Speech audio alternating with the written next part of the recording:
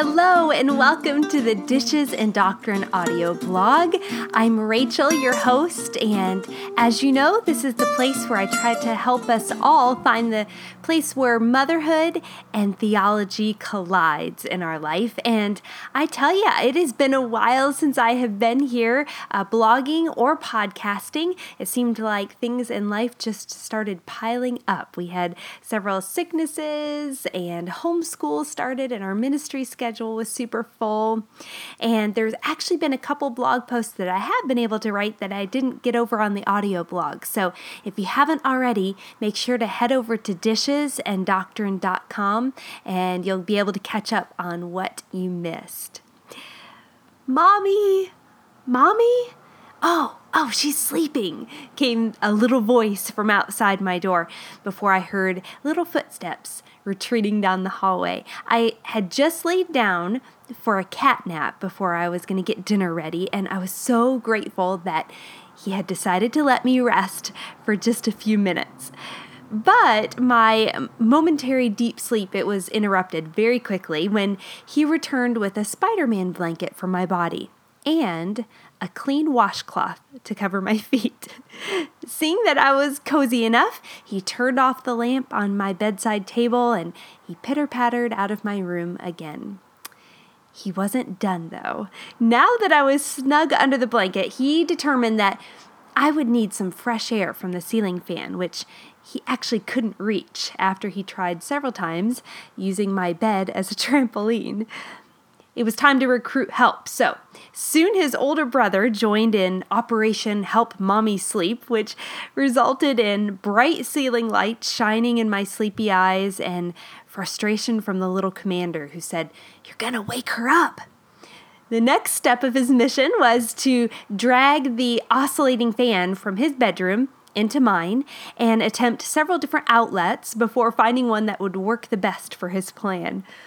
I was very, very grateful for the blankets that he had so carefully placed over me when he turned the fan to its highest setting, only several inches away from my face. When his goals were finally done, he left the room with a little whisper, "Good night, Mommy." Now, needless to say, I got up from that rest time feeling far from refreshed. But even though my eyes still felt heavy, my heart was so full. In his little 4-year-old way, he had truly attempted to serve me. His gift was far from perfect, but I accepted it with joy and quite a bit of laughter later on because I know his heart towards me. In the same way, the gifts and the sacrifices that I place at God's feet are never perfect either. They so often come from a heart that's full of misplaced motives and selfish desires. Even the good I do is tainted with sin. But because of Christ's perfect life and self-sacrifice, those imperfect acts of service are somehow pleasing to Him. I love what the Westminster Confession of Faith says. Notwithstanding the persons of believers being accepted through Christ, their good works are also accepted in Him, not as though they were in this life wholly unblameable and unreprovable in God's sight, but that He, looking upon them in His Son, is pleased to accept and reward that which is sincere, although accompanied with many weaknesses and imperfections. Friends, I just want to remind you today that the fruit of your faith in a perfect Savior is a sweet offering to God. Thank you so much for joining me once again for a Dishes and Doctrine audio blog episode.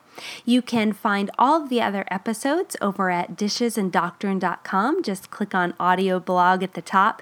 You can also subscribe on iTunes if you would like new episodes to come directly to you, and leave a rating or a review while you're there. That just helps iTunes share this audio blog so that more people can find it.